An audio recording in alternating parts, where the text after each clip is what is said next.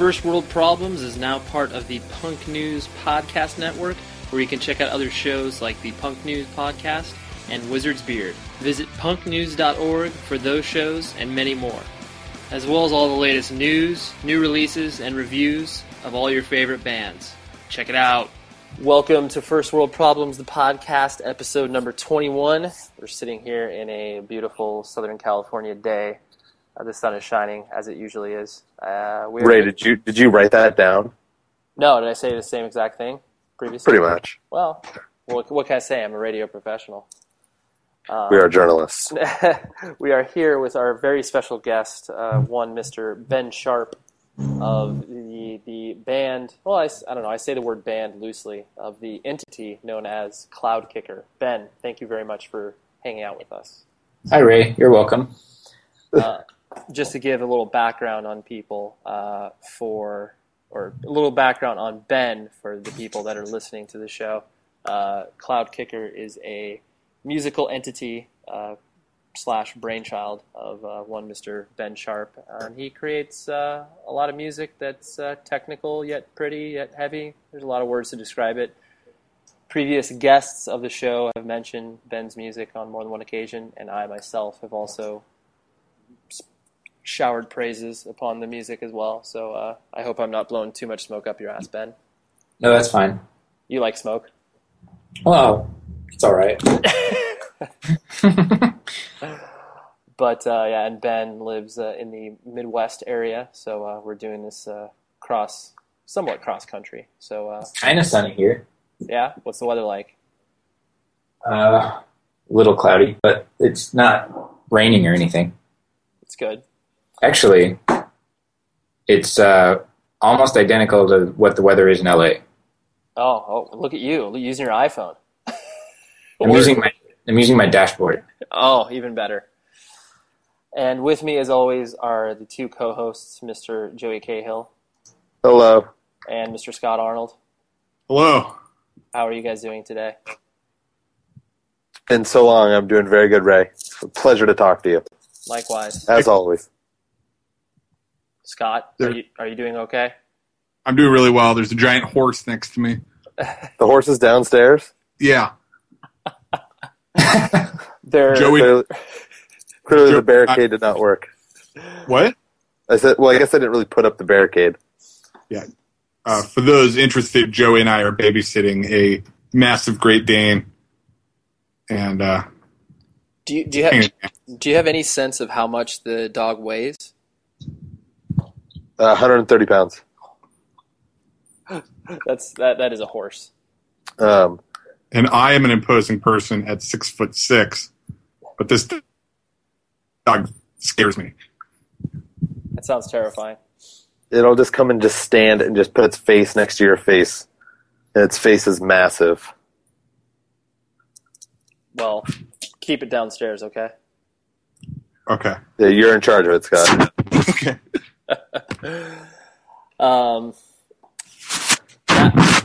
Whoa. Was that the dog? Yeah. The dog just ate Scott. Dearly beloved, we are gathered here today. We'll just move right into our quick hit section, in which we recommend some cool stuff that we're into. As most people that have checked a few episodes out know that they can be very random or not very useful. Which actually could be an apropos description of the podcast in general. Yeah. Yeah. So Joey, do you have a quick... Nope. Come to me last. I'm pulling the Scott. That's totally fine. Scott, do you happen to have a quick hit yet, or should I go? I do. All right, Scott, what is it? It is a website. It is called Radar Matic, Matic. And this is a really, really cool weather website done by one guy. And what he did is he synthesized a bunch of public weather feeds, and he made his own visualizations for precipitation. And it's really awesome. Wow. So what do you use it for? Well, what I think is the coolest part is that you can... So when you see like some kind of weather system over a I guess it's some kind of reporting station. They're scattered throughout the whole place. You can save the graphic of the weather by itself, if that makes any sense. So you have this really like cool fluid file of an image that represents this storm. And you can do all kinds of things with colors, and it's made by one dude totally independently, and it's awesome. Huh. Hey, Scott? Yeah. I think it's probably pronounced Radar-matic. Sorry, Ben. Ben just owned me. He did. He pwned a noob. Ben, were you familiar with the site beforehand? No, but I'm on it right now, and it's not... I don't think it's working, but I'm going to try to see what I'm doing wrong. Well, you, like, if you go over Michigan right now, so the weather will only pop up around one of those white dots. Yeah. And so you have to find somewhere with storm activity. Scott, what's it called again? Ben, please pronounce it for me. Yeah, it's called Radar-matic. Like automatic, but Radar-matic. Gotcha. And do you remember the website Muxtape, which was like a digital mixtape sharing website? Mm-mm. You don't? No, I never used it. I never heard of it. Oh, it was like this really popular thing for a couple months, and then the RIAA took it down. But the same guy that made this. Oh. Was it kind of like Makeout Club? No.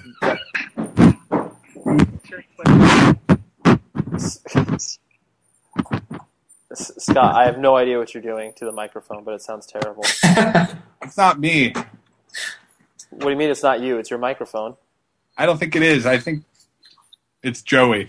My microphone is sitting on my chest, not moving. Totally coming from Scott's microphone. Hey, Scott, could you be more professional and get some equipment? Yeah. Yeah. Okay. All right. Well, I never. Actually, this is a very stupid question, but seeing as your name is Cloudkicker, Ben, are you into weather? Actually, I am. Okay. You know, out here in the Midwest, you get more of it, and it's more of a factor in your daily like planning because you have cold fronts and warm fronts, and you know it'll be like sunny for 2 days, and then it'll cool off, and a thunderstorm will pass through. So you can reference it more than you do in Los Angeles, obviously, because you just don't have that much weather. But I like how it's like the only thing that kind of keeps humans in check anymore. That's so true.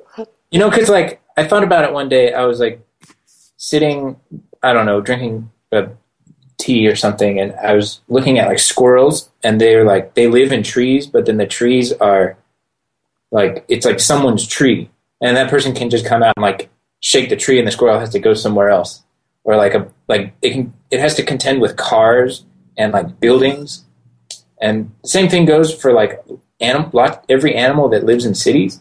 And then I was like, but what do humans have to like? There's nothing. Humans don't have like giant cars that come through and they have to get out of the way, you know. But then it's like the Earth itself is what we have to deal with. That is easily the most profound thing that's ever been said in this pod. So it's a hobby of mine. It's actually really interesting. Like when you see a giant thunderstorm and you actually know what's going on in it. So. I mean, it makes sense being from the Midwest, like you said. You actually have to pay attention to it, where it's like, obviously, the reason that a lot of people live in Southern California is that we don't have to deal with weather. We don't pay attention to it. It just exists. You're right. Well, good. Thanks for the recommendation, Scott. You Joey, had so much to tell us about it, Scott. I know. What? Nothing. Typical Scott. Yeah, Scott, Ben, just a little information. Scott tends to recommend products. He knows maybe about 5% of it, and then he lets everybody else do the work. Okay. Similar to the way that you pronounced it correctly, whereas Scott pronounced it wrong. Uh-huh. But regardless, thank you, Scott. Not talking anymore. Well, it's good because we can hardly hear you. It's because that dog ate that microphone. Joey, did you have a quick hit you'd like to share? My quick hit this week, it'll be sort of a repeat of a quick hit from an earlier episode, would be Season 3 of Top Shot. It's about halfway through right now. Yeah. I don't like that show. I know. Scott doesn't like it because there's too much slow-mo. I don't know why you don't like it.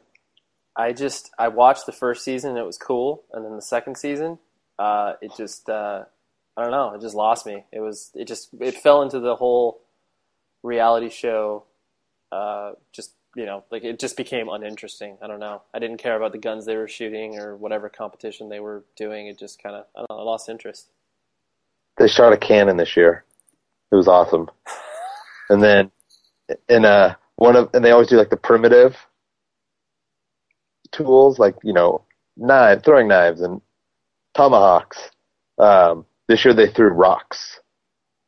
Huh. Because it was the first weapon. So they had to throw a rock. But it's pretty entertaining, the normal cast of characters.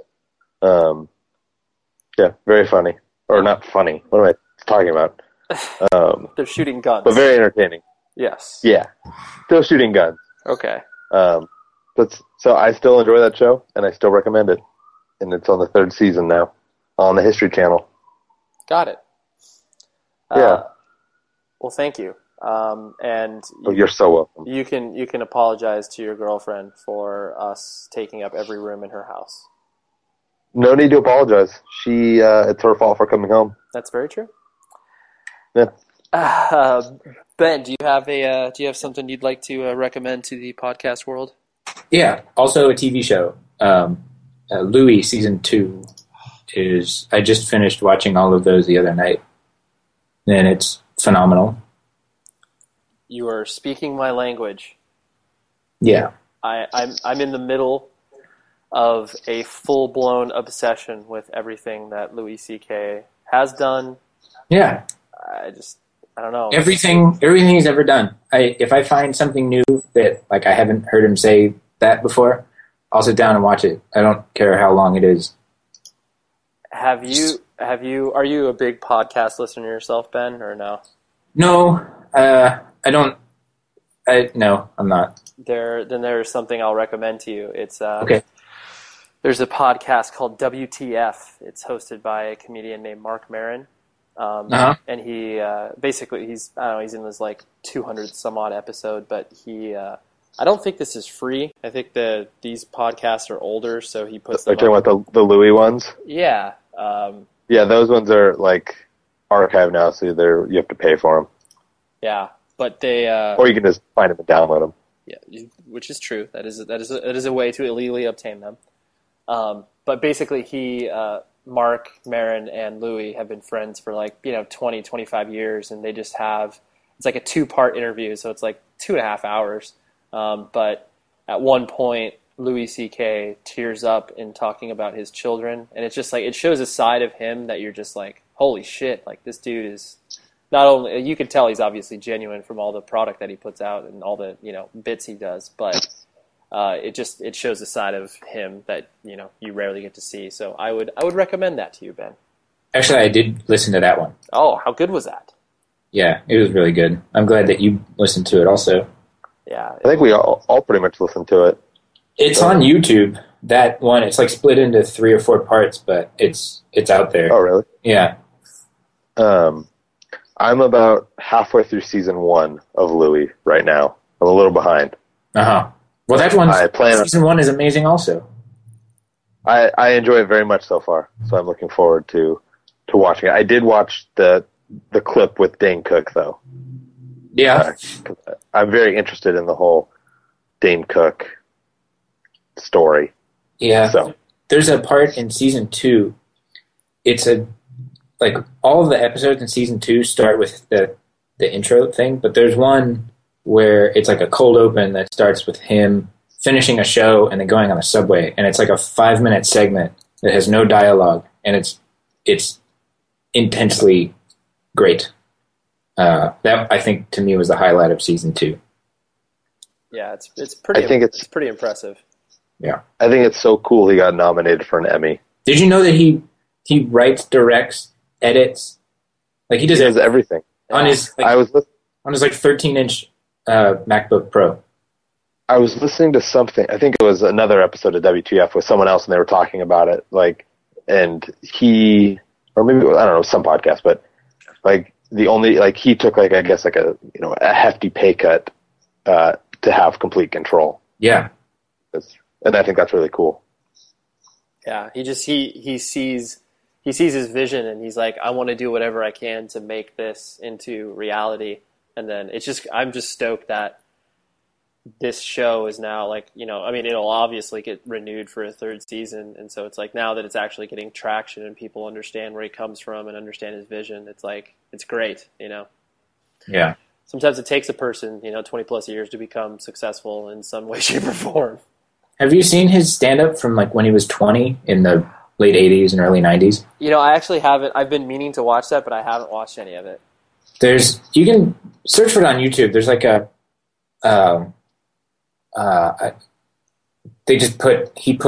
it's on his channel. He put like a bunch, like maybe seven minutes of some different segments together in this montage of just like a little sampling of him when he was a comedian. When he was like 20 and he still had all his hair.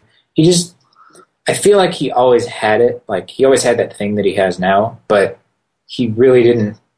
I don't feel like he could have been famous and been any other age than what he is now, and in like the environment that there is now. He had to like grow into it. Yeah, he was talking about funny stuff when he was 20, but I don't think he had like the perspective that he has now that makes all his bits so like biting. Yeah. Well, Scott, there's hope for you. Like, maybe you can grow into your stand-up comedian career at some point. Okay. Are you going to Go ahead, Scott. Keep it coming, Scott. So I need to gather some life experience first. Yeah. Get divorced and have kids. Okay. Opposite order, though. Yeah. or you could just try it the other way and see how it happens. Mm-hmm. So I'm really looking forward to Scott's stand-up career when he turns 45 years old. I'm looking forward to it. But I want you to start a stand-up career based off of the work of Carrot Top. Okay, I'm on my way. Prop comedy is definitely well respected within that community. But can you get Scott? Can you get a bunch of work done like Carrot Top? Like shave your eyebrows off and. Oh sure, hit the weights a little bit. Yeah. I think he hits more than weights. If you get what I'm saying. No, I don't. Can you explain? Are you saying he beats his wife? Yeah.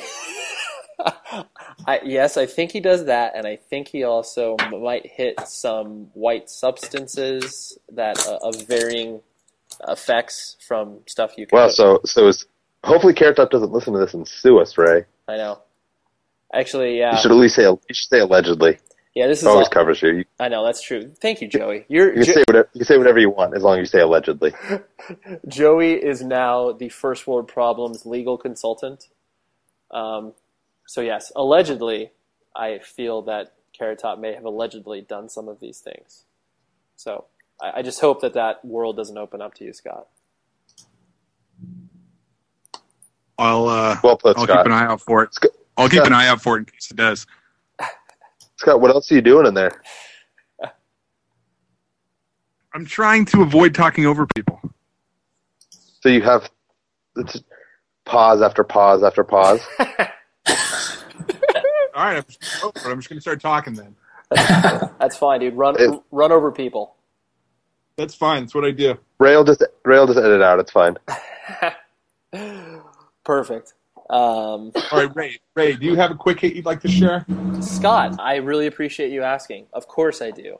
I have something that could ignite some discussion amongst us. It is a service called Spotify. I personally have, I signed up for it because I didn't use any of the other web services like, it's Moog or Moog. I'm not 100% sure how to pronounce that. I tried RDO for a moment, and I think they were just kind of it just didn't have the selection of music that it does now. Because I kind of view Spotify and RDO as being, pretty much the same thing at this point, just different interfaces. But I've just adopted Spotify, and I love the music experience with it, and I really enjoy it as a consumer. I know a lot of record labels have spoken up against it because, the pay.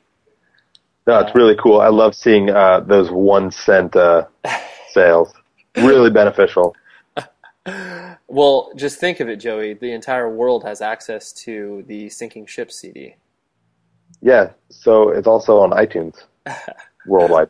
I know, so and this is what... If someone actually wants to pay real money to support independent record labels, then they would do that. Are you, Joey, are you going to pull your catalog off of Spotify? No, because, I get enough 1 cent hits where, I have enough to, buy some candy maybe. And honestly, I didn't even know it was on there. Someone told me it was on there. Yeah. So yeah, I enjoy it. Like I said, I enjoy it as a consumer, based off of the ease of use and the selection of music that's on there. Scott, I know you use RDO. What's your overall opinion on that? I use RDO. I love it. I never open iTunes anymore. If I have to listen to a podcast, I'll just go to the website. Yeah. This best $9 a month. This is basically the way that you're going to consume music pretty much from here on out. Yep. Every Tuesday it's like getting 100 new CDs. I get all the best reggaeton, all the best Irish music, all kinds of weird stuff. Ben, how do you currently consume music? Mostly, I mostly still use iTunes. I have Spotify. I've used it a couple times. I'm not I don't know. In some aspects of my life, I really embrace and seek out ways to make it better with technology. But then others, like music, I'm really behind. I wouldn't even know about Spotify if it wasn't for a friend of mine that told me. I got it, but I don't know. Yeah, you're not convinced as of yet? I still download all my music illegally, and doing that is still easier than using Spotify. So I'm probably just going to still do that for a while. Got it. And Joey, you currently still just consume music via the traditional method, as it were? Traditional as in MP3s? Well... Besides vinyl, obviously. Yes. Yeah, we'll go with that. Do you also obtain music illegally? Ben he had no problem admitting that. Sure. Who doesn't these days? It's true. It's what the kids do. But for independent artists, I also like to purchase the physical goods as well. Sure. For Cloudkicker, Ben, you basically, your first, what was it, 3 EPs? You had a wealth of music online for... Yeah, the first 4. Okay. And all the music that I did before Cloudkicker also was all free. Sure. And it was always interesting where it was Cloudkicker was one of those things where you had to... It was definitely a friend of a friend that told you about it, and then you tripped on, your Bandcamp or whatever format you were using to spread your music. Mm-hmm. And then you were just like, holy shit, all this stuff is free. And you've obviously always embraced that idea. Yeah. What compelled you to do that as opposed to, just whatever, say hey, pay as you might, or, pay whatever you want for this? Was it just kind of, you just wanted to get it out there to people that cared about it? Yeah, I didn't really think about it at first because I just, let's see, since I was, we'll say 18 or 19, music hasn't been the forefront of what I do. It's kind of been on the back burner, but it's always been a really fun hobby of mine, obviously. So I, number one, it wasn't until very recently that I could even do that whole pay as you want thing. And I don't think that anyone really thought about doing that before. I didn't. Before Radiohead did that thing, and then Nine Inch Nails did it also. And I was like, oh wait, you can do that. That would be kind of cool, but I don't know how to do that. I'm not savvy enough to figure that out. And then Bandcamp made it super easy, so I did that then. Sure. But I wouldn't have done that if I hadn't gotten lots and lots of emails from people asking how they could give me money. And at first, I thought I just kind of blew it off, like, oh, that's, it's like one or two people. And then it kept happening, so I figured I might as well do it. Otherwise, people would keep hounding me about it. But I never planned on making money off of doing that. And the fact that I have still blows me away. But I don't really, if I hadn't ever, it wouldn't have been a big deal. Sure. Yeah, your last record was basically the first record where you actually did like physical product around it, and you actually formally quote unquote released it. Yeah. And I know what was that? Go ahead, Scott. Was that a positive experience for you? Oh, definitely. And it still is a positive experience. I mean, that was a year ago, and it's definitely tapered down a little bit, and mostly because I'm letting the merchandise kind of expire now because I'm trying to move on and do something, move forward. But if I had kept all the shirts in stock and kept the vinyl in stock, I know it would probably be they'd probably be selling as strong as they were, 3 months ago when I had everything available. Yeah.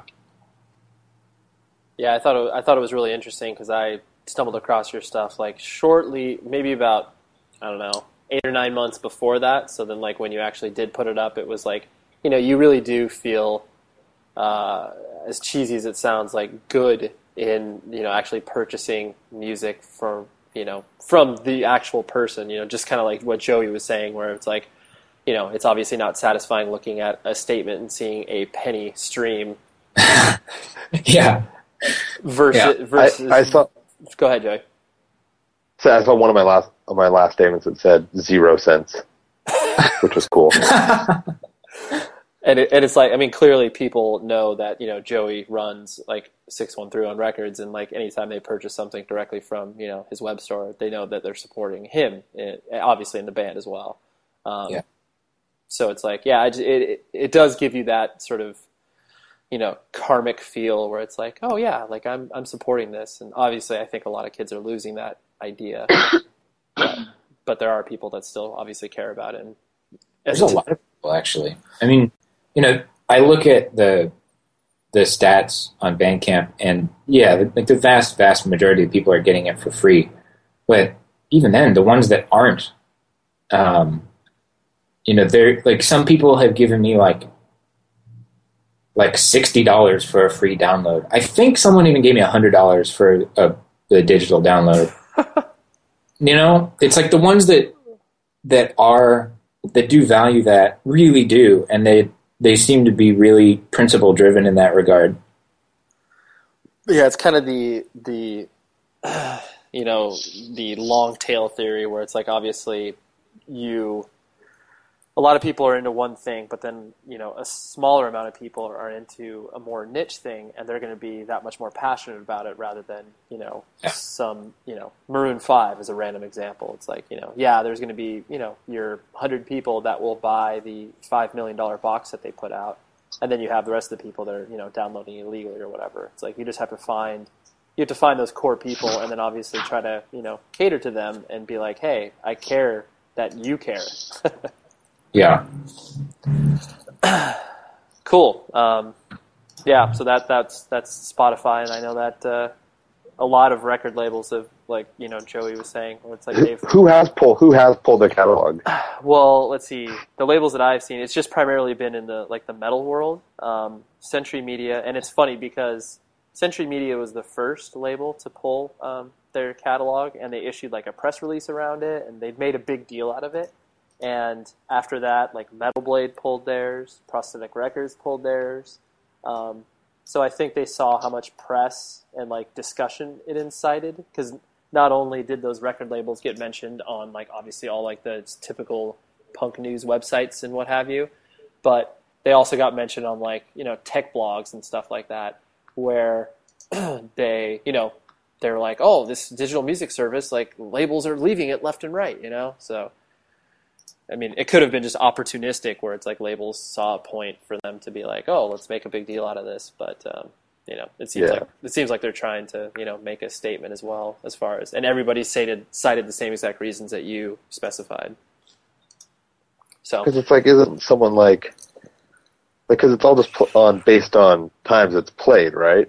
As far as I know, yeah. So like someone like, you know, Kanye West is gonna actually see something from it, theoretically. Sure. I don't know. Yeah. Well, whatever. You could pull your entire catalog and issue a press release and get some press around it, Joey. So go for it.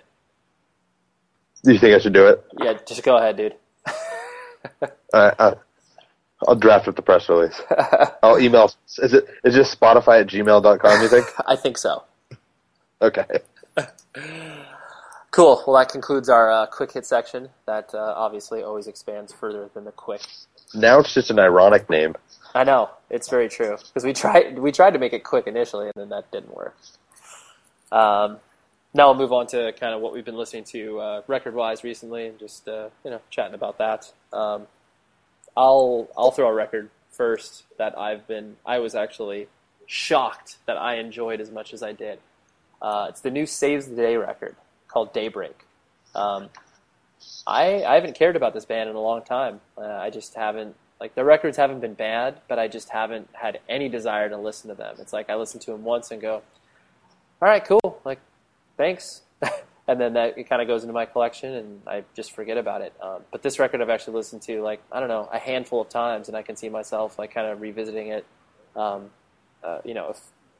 a few times here and there. I mean, it's definitely not my favorite Save the Day record, but I just was impressed because, like I said, it's tough to be, like, pulled back into a band that you kind of haven't cared about for a while.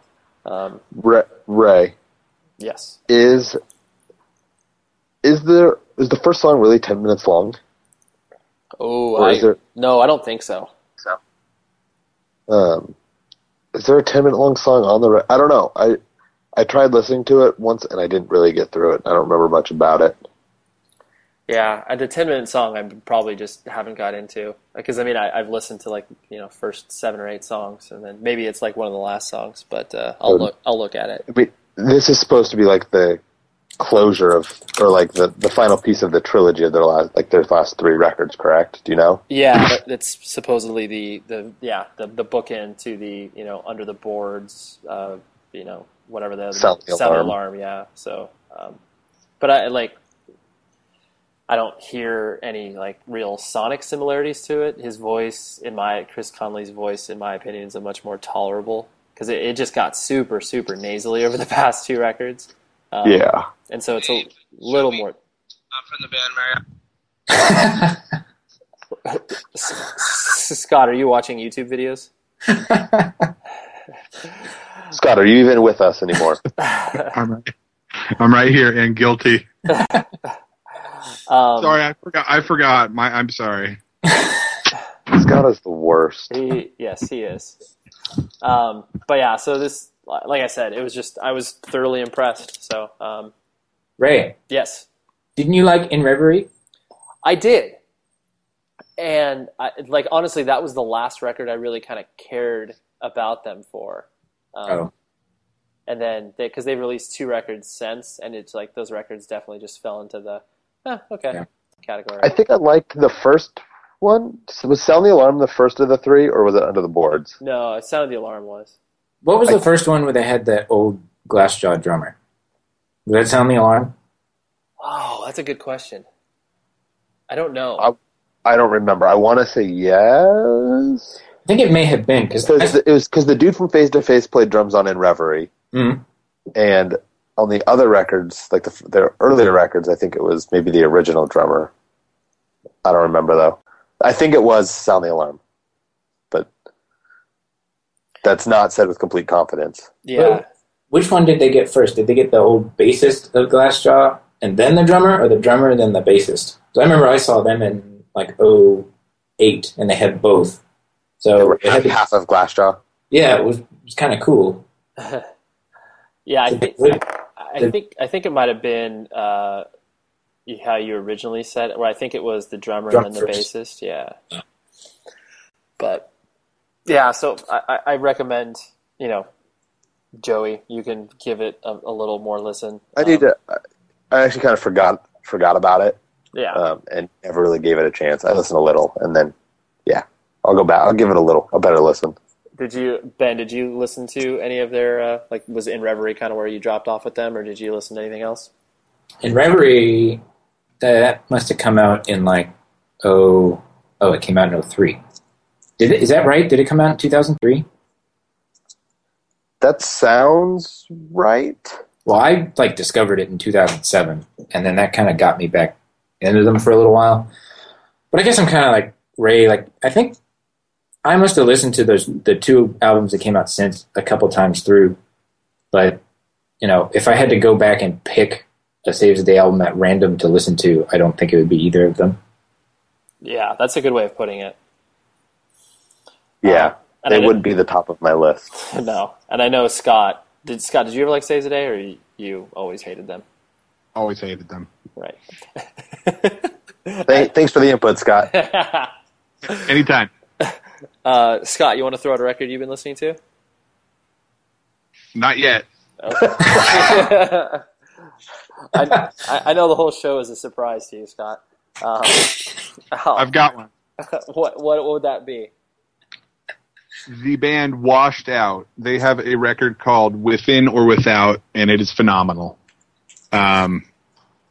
Ray, help me describe it. Shoegazy, sort of atmospheric. Yeah. 80s. Well, the lamest description I've heard to attach itself to the band is chill wave. Yeah. Oh my god. I'll put this on my never listen to list because of that. Well, I know that, and that's the thing where it's like for the longest time, because they put out an EP, and I just never checked it out because that's exactly like any review I saw was like, oh yeah, it's chill wave. It's like, what the fuck does that even mean? That's so stupid. But then I listened to it, and it's really cool. I mean, if you're a fan of anything like, Beach House, My Bloody Valentine, it's just it's in the background music, but it's interesting enough. Gabriel. Okay, Peter Gabriel's a good comparison. It's interesting enough to kind of keep you engaged, but not so sleepy. I mean, Joey, I do think it may be tough for you to get into this, but I like some of the bands that you mentioned. Yeah, I think you may like it. I mean, I recommend you obviously probably never seeing the band because you'll probably want to kill everybody, just like probably I would as well. Fair enough. But and Scott, don't you really like the artwork? Yeah, it's awesome. What's it called? With or Without, the band is called Washed Out. Scott, you know what's really funny? What? We're in the rooms next to each other, and I can hear you louder through the walls than I can through my headphones. I don't know what to do about that. Scoot closer. Is that better? No. I'm talking to the back of my computer. You just sound a little muffled. It's okay. And Sub Pop released the record, so they definitely are indie darlings at this point. I think they must have sold a ton of records, too. Oh, yeah. I think they're pretty massively successful. And it's one kid. Mm-hmm. Reminds me of another band called Cloudkicker. Just one guy at home, Making music. Except Ben's is a little more technical, dare we say? I call Cloudkicker chillwave. Yeah. No one picks up on the 80s throwback thing that I'm doing. Oh, I have. Okay, good. But yeah, I really like the record, Scott. It has staying power with me. Ben, do you listen to anything like that at all? Like the way you described that album we were just talking about? Yeah, sort of like atmospheric type stuff, instrumental type stuff. I mean, obviously the music you create is instrumental, so you listen to that, but... Well, I don't really know what it sounds like, but yes, I do. Is Washed Out instrumental? Is it entirely instrumental? No. Okay. Yeah, sorry. I shouldn't have said that because there are vocals over it. But the vocals are, to me, a lot of what the bands are trying to do within that genre is just use the vocals as kind of another layer of music. Yeah. Do you know like one or two bands that would also be like kind of grouped in with them? Atlas Sound. That's one. You're gonna have to. What was that, Scott? I couldn't hear you. They're called Atlas Sound. Okay. You want me to just come into your room? I mean, you could share my microphone. It'd probably be louder. There's also a band called Beach House that has that sort of that vibe as well. But I really like Beach House. Yeah. Do you like? I don't know. Some people could. Well, I wouldn't say compare directly to like Explosions in the Sky because it's way more electronic based. But there are some elements that could be compared to that, just as far as like the sort of atmospheric or ethereal quality to it. Yeah. Well, actually, my fiance listens to like way cooler music than I do, and I know for a fact that she's into both of those bands. So maybe I'll ask her about it. There you go. Reference the experts. Yeah. Cool. What about yourself, Joey? What the record you've been checking out a lot? Another indie darling. They go by the name of Blink-182. And the record is called Neighborhoods. Their first record they've put out since they got back together. And I don't know if it was completely necessary, per se. Did they like gain anything by putting it out again? No. Is it a concept album based off of Travis Barker's experience of being in a plane crash? No, I don't think so. There's a couple songs on there that seem like they're in reference to that. Oh. But what's really weird about it to me is I feel like the tension is still very obvious between the two camps, Travis and Mark, and then Tom on the other side. And Tom, the deluxe version has 14 songs, and Tom sings on 11 of them. It just seems like really weird that. Yeah, if you liked their last record, you'd probably like this record. It's a little different, kind of Angels and Airwaves, that style. But it's just weird because it's so Tom heavy that it seems even more like these are just Angels and Airwaves songs that he gave to Blink, and for some reason they just are doing these. I don't know. It's really weird, which is why I don't really know how I feel about it because. The whole, the back and forth between the two, having two singers and having, half the record one way, half the record the other way, but it's so Tom heavy that I don't know why it's called Blink and not Angel and Airwaves. Yeah, it's kind of funny. Ray, I'm curious for you to listen to it and get. Yeah, well, I'm very interested in checking it out. I just was able to download it this morning, so I find it. Oh, you didn't get the advanced copy? I didn't get the advanced review copy. Yeah, Geffen sent me a copy. Okay, I'll make sure to get on their list. Just include me on the next mail. Yeah. I'll copy you on the next email. Thank you. I just find it so weird. Like, I look at these guys and I go, like, do they need any more money? Like, are they hurting for money? Because it's like they just don't, they don't seem to be having fun. Like, I just find it's just strange. It's like a very awkward feeling for them kind of, rekindling it and creating music. Like, it's one thing for a tour or whatever, but because, you can tolerate each other and then you could sort of, wax nostalgic while you're out there on your, 15 bus tour of like how tough it was when you were on a 3 bus tour. But I don't know. I just feel it feels awkward, and I can't really put my finger on what it is besides probably, like you said, the feeling of awkwardness that's probably still existing between the members.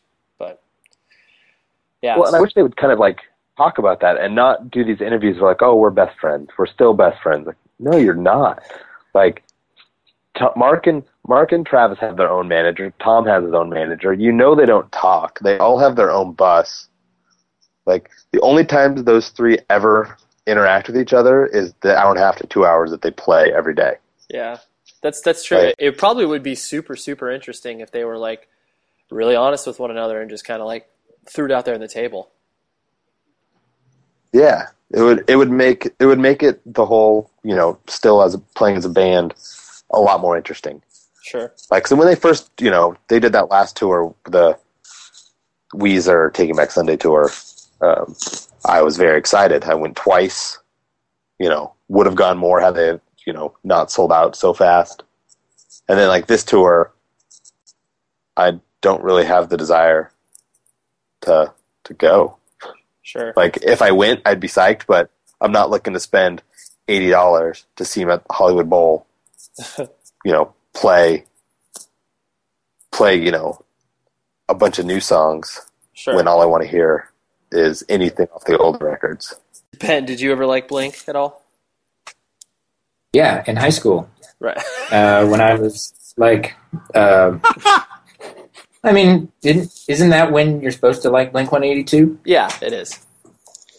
Yeah, well, that's when I There's liked some them. people that love Never Dies. Yeah, I mean, when their last album came out before they broke up, that was like, oh my god, it's different, and they're using like instruments, like that, like accordions and stuff, and that was interesting, and I enjoyed that because I had, but they definitely have a place in history of like turning me on to something, but then, Yeah, there's a time and a place for that. Yeah. Sure. Yeah, well, I'll circle back with my report, and I already know that Scott obviously will never listen to this Blink record, unless Joe. I'd be surprised if Scott has ever listened to a Blink record. That was the first CD I ever bought. Which one? Impressive. Actually, I'm sorry, second CD I bought. First was Beck, and then it was Blink-182 Dude Ranch. It's a good record. Old school. Fourth grade. Fourth. Jesus. What did you buy it when it came out? Yeah. Wow, you were young. Impressive. I remember walking to the record store in Long Beach and buying it the day it came out. I think I bought it at a warehouse.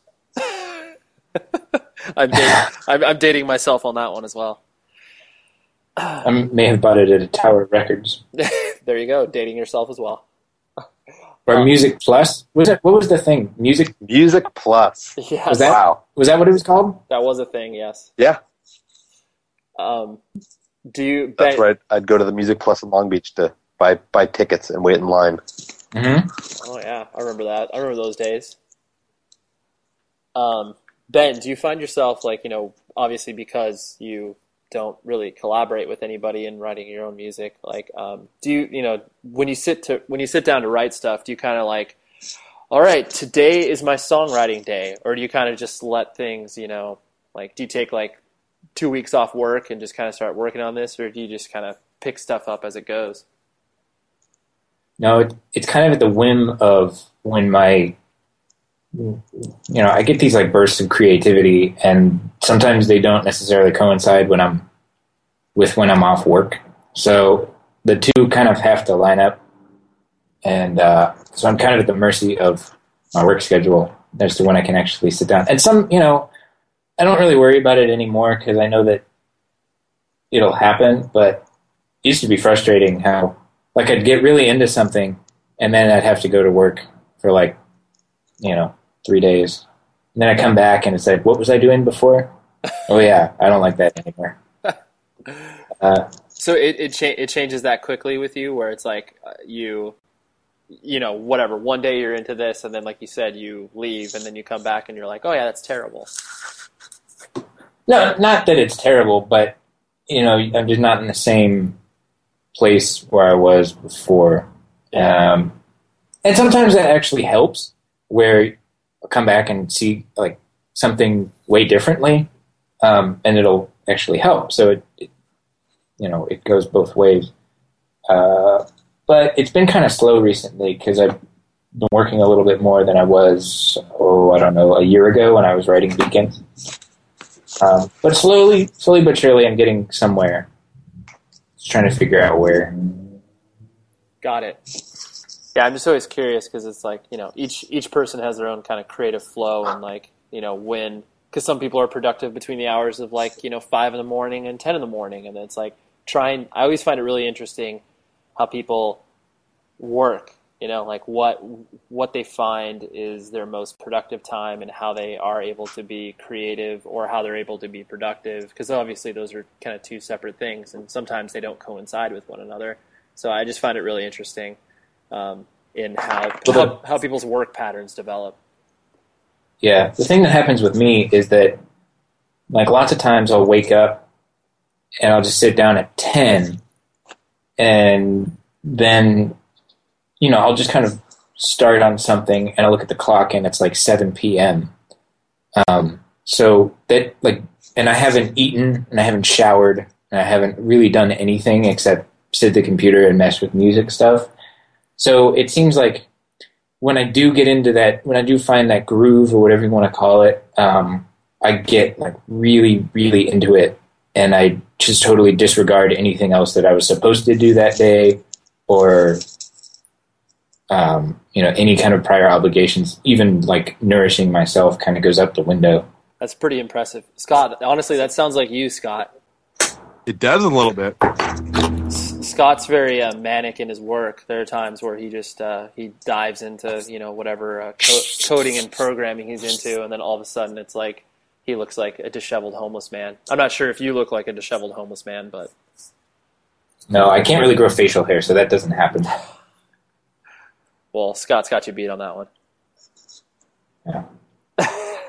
So Ben, you're from Los Angeles? Yeah, I lived there until I was 22, and then I moved to Ohio. So I've been here for like 4 years. Compare and contrast them for me. Well, it's different. The first thing anyone tells me says to me when I tell them like that I grew up in LA and then I moved to Ohio, first they look at me as if I have like 3 heads, and then they tell me, well, that was a change, wasn't it? Or, well, that's quite a culture shock, or whatever term they want to use to tell me that it's different. And for me, I didn't like LA when I was living there. I don't mind now. Like all my family still lives there, so I come out a few times a year to schmooze. But I totally like Ohio better than I like Ohio now better than I liked LA when I lived there. But that's just me, because I got bored with like the non-weather and the traffic and the people. And so for me, the good parts about Ohio are Columbus, because there's crappy parts of Ohio too. Columbus is kind of it's a college town, so it's a bit more progressive than the rest of Ohio. It's smaller. Did I say anything of value regarding the difference between the two places? Enough. Scott, would you ever move to Columbus, Ohio? Scott? Not really. I like the idea of being surrounded by tons and tons of options and people and different types of people. I don't know. I've never lived in a small town. I presume Columbus is a small town. Well, that's the thing that, like, before I moved out of LA, I thought that anything smaller than LA was like backwoods. And then I did, and I was like, oh, it's like, there's just shy of 1 million people that live in the city. So it's not tiny. I mean, it's not like Mobile, Alabama. But, right. It's just, if you're into that vibe, like, for me, it's great because like, the days that I do drive my car, it's no more than like 20 minutes, and you can get from one side of the city to the other, like, because there's never any traffic. And then we live like on pretty much the main street in Columbus. It's called High Street, and so we pretty much walk to everything. It's stuff like that I really like. Do you ever hang out at the Abercrombie and Fitch compound? Where's that? I believe it's a friend of mine moved from LA to Columbus to work there, and I think it's outside of Columbus somewhere. But they have a huge like compound, or I don't know, they have some name for it, but it's like this huge like the campus. That's it. I don't know. It's somewhere out there. Why is it called that? What do they do there?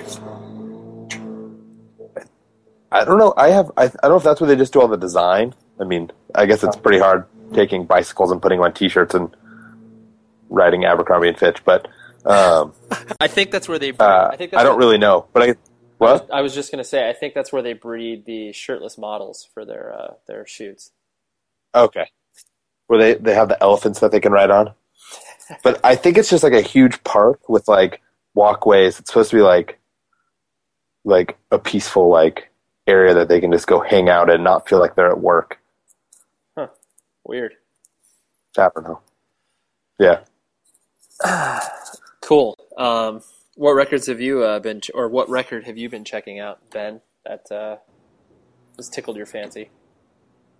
Well, I was just looking at that because nothing new. Nothing that's come out even this year, I don't think. No problem. I've said before, like the number one thing that I've been listening to, like in the past 2 years even, has been that the newest Sufjan Stevens album, The Age of Odds. I was super, super into that. Like, it took me 6 months after it came out, I started getting into it. I like listened through to it like once, and it was like, this is all right. And then something clicked, and like in April of this year, I listened to nothing but that all month. Like the new the newest Death Cab for Cutie album that came out, I was super into for a couple weeks. The new Battles album that came out, I was also into for a couple weeks. But like recently, I don't really know. I've kind of been jumping back and forth. The thing with me is that like when I have a few songs done of my own, I start listening to them and like critiquing them a lot, and I kind of like don't listen to music for a little while. I was gonna ask you, like, does that? Because to me, that would seem like, obviously, because you have 100% creative control and you have 100% of the ability to track and record these things, and because you're obviously so deliberate in the way that you present your music, that when do you when do you call yourself done, or when do you stop driving yourself crazy? Where it's just like, oh, dude, that 8/16 part, like I fucked that part up or whatever. Like, because it seems like you could get in a never-ending, like, the snake chasing its tail or snake eating its tail. Or whatever. Yeah. So like, when do you? Ouroboros? Is that what you mean? What's that? Ouroboros? Oh, is that the technical term for it? Yeah, sorry. Oh, holy shit! You're Sorry, buddy. You're dropping knowledge, dude. It's okay. But yeah, when do you stop? Most of the stuff that I obsess about isn't like technical aspects of the music. It's like the mixing and the mastering of it. Because if it's like I don't finish a song, the writing, like I write it and record it at the same time. So I don't feel like if a song's finished, that means to me like all the parts are in the right place and the general idea is where it should be. So then I can pretty much stop obsessing about the song. And once I have like 5 to 10 finished songs, then it's a matter of like getting them sounding the way I think they should sound. All the parts are there, and all the, like I said, the technical stuff is there. And the thing that I obsess way more than anything else is just how it sounds, and compared to how I feel like it should sound. So, I mean, that is like a snake chasing its tail kind of thing, where I could spend a lot of time on it. But, I mean, I get to a point where, I don't know, you just say, this, it's just being honest. Like, I could always go back and improve stuff, but there is such a thing as it being actually good enough. Not good enough in a mediocre way, but good enough. Like, anything I would do to this would not really change what it is. Yeah, no, that makes sense. Yeah, because it's just, I could easily see that process, potentially driving yourself crazy. But all those records you talked about, I personally, every single one of those, I was probably the same opinion as you, where it's like I checked them out for a little bit, but then didn't. I mean, the Sufjan Stevens record. The only reason I really checked it out was because Scott recommended it on. We did like a year-end episode, and he put that in his top 10. He put it in his top 10, and I was like, oh, okay, I'll check it out. I only I think it's like the second track. It's like whatever. There's too much writing on that. That's the lyric. That song is unbelievable. And that's the thing that's resonated with me the most. But I was the same way. I checked it out after Scott recommended it. I really enjoy that record, and I also really enjoy the new Death Cab, even though it's kind of weird. But yeah, I liked that it's weird. That's actually there's two albums. Obviously, Sufjan Stevens a little more than Death Cab for Cutie, but I think that's what they have in common is that to me it was those bands and people kind of purposely, their releases before that were driving them into a certain, like they were pigeonholing themselves. And those albums were no, we're not that. And just to prove that we're not that, we're going to do something that's way different. And if you really were into what we were doing before, you might even hate this album. And I really like that. There's actually some songs on this new Death Cab record are probably some of my favorite songs they've ever written. Yeah. It's just, as a record as a whole, it's not the easiest listen. Yeah. But I've seen them live twice on this, like touring on this record, and just like the songs off the new record live are really, really cool. Yeah, they seem like they would be. I would love to go to a Death Cab for Cutie show.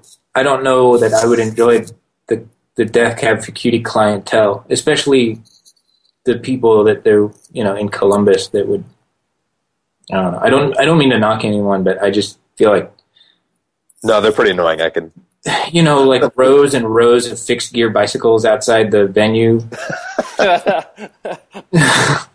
You also might get some of the shirtless Abercrombie and Fitch people from the campus there too. Yeah, I don't know. I mean, it even seems like now, like the LA shows, like there's not a lot. I mean, there are, but tons of just like radio people. Like there's still the old like indie kids that go, but it's a lot of just like norms. Like a lot of civilians go to these shows. A lot of civilians. I love when we're able to pull the word civilian in. Cool. I do feel passionate about a movie that I saw recently. As did I. Sweet. I watched a documentary. Well, first of all, I never thought I would ever watch anything on the Oprah network. And it's called OWN for those people that are interested in watching her 24/7. I think our listeners will be. I mean, our listeners are definitely big fans of Oprah Winfrey. I mean, Oprah's going to be on pretty soon, right? If Oprah did a First World Problems, that would probably be one of the most compelling interviews she's ever done. Just saying. Yeah. I'm just putting it out there. Maybe we could just email Oprah@gmail.com. I think that's what it is. Could you get on that? Oprah Winfrey, because Oprah was probably taken. That's true. I'll reach out to her. Okay, I appreciate that. So yeah, I watched a movie on the OWN network. It's a documentary on, it's called The Sons of Perdition. It's basically about the fundamental Mormon movement or religion, FLDS, function. What are you going to say? I think you mentioned this 2 episodes ago. Did I really? Yeah. I don't think you talked about it though. Oh. It was on your list, but I don't think you talked about it. Okay. You talked about Hobo with the Shotgun. You're 100% correct. Thank you, Joey. One of us has to pay attention, Scott. True. So yeah, this movie is about like Warren Jeffs and the fundamental, like I said, Mormon, where they believe in polygamy. They live on a compound. All the girls wear very modest clothing. They're not allowed to show their skin besides their hands and their face.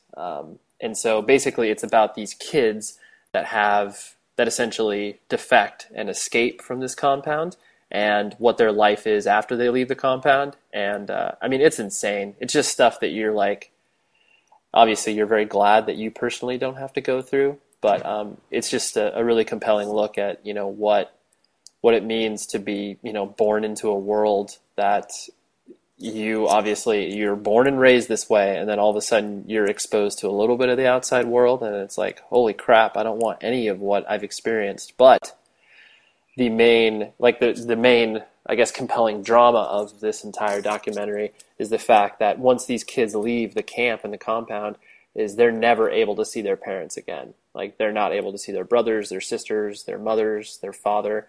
And so, no matter how much you want to escape from something like that, these kids are like, well, I'm literally on my own out here, and I've got no roots whatsoever. So it was a really good documentary. Ray, I have two About the questions. Amish? No, it's Mormonism. Oh, sorry. I had to go to the bathroom. No, it's okay. No, there is a documentary on what you're talking, like the Mormon. What was it, Scott? It's like the Mormon Break or something like that. The name of the church? No, the Amish where they go on a break. Like, you remember that documentary we were talking about? Yeah, the Amish, when they're like 18, they go on a break for a year. Yeah. And then you could decide whether you want to be in the church. But I think the difference in the Mormon faith, or in this weird sect of the Mormon faith, is that like young men are considered a threat because they're, there's only so many girls, and each one of these older figures has 19 wives. So there can't be that many men. So the old guys treat these kids like shit, and they try to push them out. Yeah, no, that's true. There's a component of that for sure. They didn't, this documentary didn't hit on that. It was more so like the kids kind of escaping just because they didn't want to live that life. But yeah. Got it. But yeah, no, Ray, that's a compelling. Anyways, what, Joey? I have a couple questions. Please.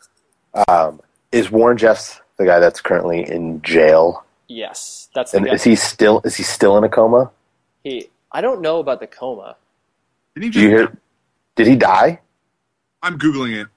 Because I know he was he had a hunger strike, and then he got put in a medically induced coma because he was killing himself. Yeah. In a coma. Still in a coma. And then is it or I guess follow-up question to that, is it focused on him? Is this before he's in jail, or is he? It transpires as kind of as it's going, and probably in the last about 3/4 of the way through is when Warren Jeffs gets put away. So it's kind of like it's happening as the movie is kind of unfolding. Okay. Yeah. Is it only available on the OWN network, or can you watch it anywhere else? I've seen it. I think it's available for rental on Netflix, if I'm not mistaken. Okay. But or whatever Netflix is being called these days, Cordy. Quarry Girl, right? Yeah, exactly. But yeah, no, I think, and it's weird because the OWN network has they've commissioned another 4 documentaries, and so it's just crazy. They're putting a lot of money into it, but yeah, a really good movie, so everyone should check it out. What's it called? Sons of Perdition. Thank you. You're welcome. And if you'd like to read a book about this weird stuff, John Krakauer wrote a book called Under the Banner of Heaven that was fantastic about the history of the Mormon Church and all the different offshoots. Really good. Yeah, you saw something as well, Joey? Yeah, I just wanted to recommend the movie Drive, starring Ryan Gosling. He is so hot. Anyways, I guess the previews are pretty misleading, so I don't really want to go into detail. Except leaving the movie, all I could say was this was probably the coolest movie I've ever seen. It's incredibly violent. Nice. Incredibly slow paced. Sounds like it's a disservice to the movie, but it's slow paced in a good way, with one of the coolest soundtracks I think that's been used in a movie. Primarily, there's a song that's played in, I believe, a few times by a band called College, called "A Real Hero." That I immediately came home and bought it on iTunes because all I wanted to do was listen to it over and over again. But it's very, very cool and highly recommended.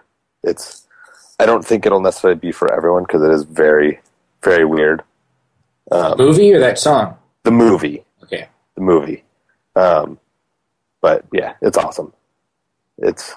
I don't really want to go into too much detail. Yeah, but I have no idea what that movie's about, and those movies are always the best ones. Yeah, I would see it. It will probably end up being one of my favorite movies of the year. Cool. So. Yeah, the previews make it look like kind of an action-ish movie. It didn't hook me, but just because it's been out there and people have been saying such good things about it that it makes me want to go. I think you would love it, Ray. Awesome. Yeah, I think it has all the elements of a movie that you would enjoy. Love it. Yeah. Cool. Have you watched anything recently, Ben, that's flipped your switch? I'm gonna think about it because I have a really hard time remembering movies that I've seen recently. Yeah, no problem. What about yourself, Scott? Nope. Scott, you can just log off if you want. I did while you're thinking, Ben. I did want to ask a question. Wait! I have a movie. Okay, there you go, Scott. I had to look at my movies list. Okay. The movie Terry. Have you seen the previews for that? No. It's about a really a huge, large, obese high school student who has a ton of trouble growing up, and his principal, I forget the actor's name. He's really weird looking, but they have a weekly meeting, and it's really funny. Check it out. Is it meant to be? Is it a funny movie? Yeah. Okay. And 88% on Rotten Tomatoes. Is anybody in it, like, that we would know? Yeah, I forget the actor's name. I don't know, Scott. You've been looking stuff on the computer all day. Try this website. It's really new. It's called IMDb. Maybe you can find it there. The actor's name, John C. Reilly. Ah, okay. John C. Reilly? Yeah. Yeah, he's great. Check that out. It's available for download on any of your backwoods websites that provide free movies. What's it called? Terry, Terri. John C. Reilly's not the fat kid, is he? No. Oh, that would be. Principal. Oh. That would be pretty funny. It's really awesome. Check that out. Cool. Thanks, Scott. You sound tired there, big guy. Always tired. Ben, before you dove into your movie, I just wanted to ask you, since obviously the record that you put out, last year, you've kind of, on a more official manner been, doing more interviews and have been more, exposed, for lack of a better term. Yeah. Have you, I know it was obviously a conscious effort on your part, have you enjoyed the experience so far, or is it one of those things where you're just like, well, that was fun, but I don't know if I'm going to really do that again? No, it's been great because I'm not, it's all me. I decide how much of it I want to do, and I would only do as much as I was comfortable with to begin with. And even saying that, I haven't ever turned anything down. I really enjoy doing interviews with people because you get to talk to people that are automatically your friends and you don't even know them. Like, in what other aspect of life can you just approach a total stranger and they already think of you as like, they already have a positive idea of who you are. I've even met up with people in Columbus, people that have bought shirts from me that said, hey, do you want to just meet up so you don't have to ship it to me? I always say yes, because it's really fun to me that I kind of happened on this way to just only meet people that already have a positive image of who I am. And that sounds kind of egotistical, but I feel like in life, I approach people in that way where, I at least try. On my good days, I can do it. On my bad days, I'm really bad at it, of like, giving people the benefit of the doubt. And lots of people are just, it seems like they don't have time for that. So they kind of, seems like a lot of people are really, really apt to just blow people off initially if they're not important. So that's just a long way of saying that I really enjoy the positivity that the album has created. And, I really have enjoyed it. That's cool, yeah, because it could be, I know obviously it could go a completely different direction where it was like, well, it's cool, but now the sort of mystique of Cloudkicker, that he's revealed himself, he's a human, he's not just like some computer that's creating this type of stuff. That because the mystique is worn off, that people would be like, oh, I'm not as interested anymore. Were you ever worried about that? I mean, maybe they are. I don't know. You're not really. You're a boring human now, dude. Yeah, it doesn't seem like that is that big of a deal. That's good. I'm not into the. I'm not into the idea of celebrity, and I'm totally not saying that I think of myself in that way at all. But I could, I could have let this all go to my head and start thinking that I'm a big deal. And that would have really turned me into a crappy person. So I didn't, I don't feel any differently than I did a year ago before I put that out. And, I think it would be cool if more people were like that. Cool. Yeah. No. Isn't it shitty how there's like a segment of our society that a lot of people think are somehow not just ordinary people? I think that's really weird. I don't know. I don't lie awake thinking about these things, but since you asked, right. I do think that the idea of celebrity is really weird. Yeah, well, I think celebrity, especially because, and I think I was coming at it from the standpoint of where it's like, obviously everybody at this point, especially from a band perspective, feels that giving, 100% access is obviously the way that, kids interact with bands. And kids, maybe some of them have grown accustomed to, hey, I need, 15 video updates from, you in the studio or whatever. And obviously, I think we're getting to the point now where it's like, dude, I don't give a shit. Like, we know way too much about you. And then obviously bands are swinging in the other direction where they're like, all right, maybe as opposed to 15 videos, we'll do one. You have to, become scarce, as it were. Yeah. And so, that was definitely like the direction of where, I was just curious. It's like, because you've come from a place of being, and not like being secretive where it was on your own accord, where you're just like, all right, I will create this mythical creature and I will unleash it on the world when I feel like it. But that it was coming from a place of, like that's where it was. But the idea of celebrity is obviously funny. And I think where people are at, especially in independent music, is that, some people would view, it's like, they meet Joey and they're like, oh my God, you're the guy who runs 6131 Records. And Joey's like, are you fucking kidding me? Like, yeah. No one thinks that.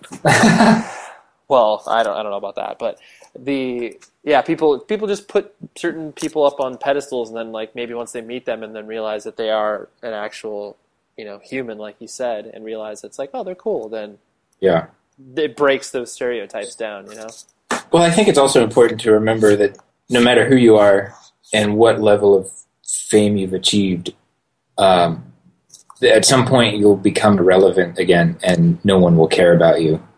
And it's in the same way that, like, maybe that's a dark thing to think, but it's like, enjoy the party while it lasts.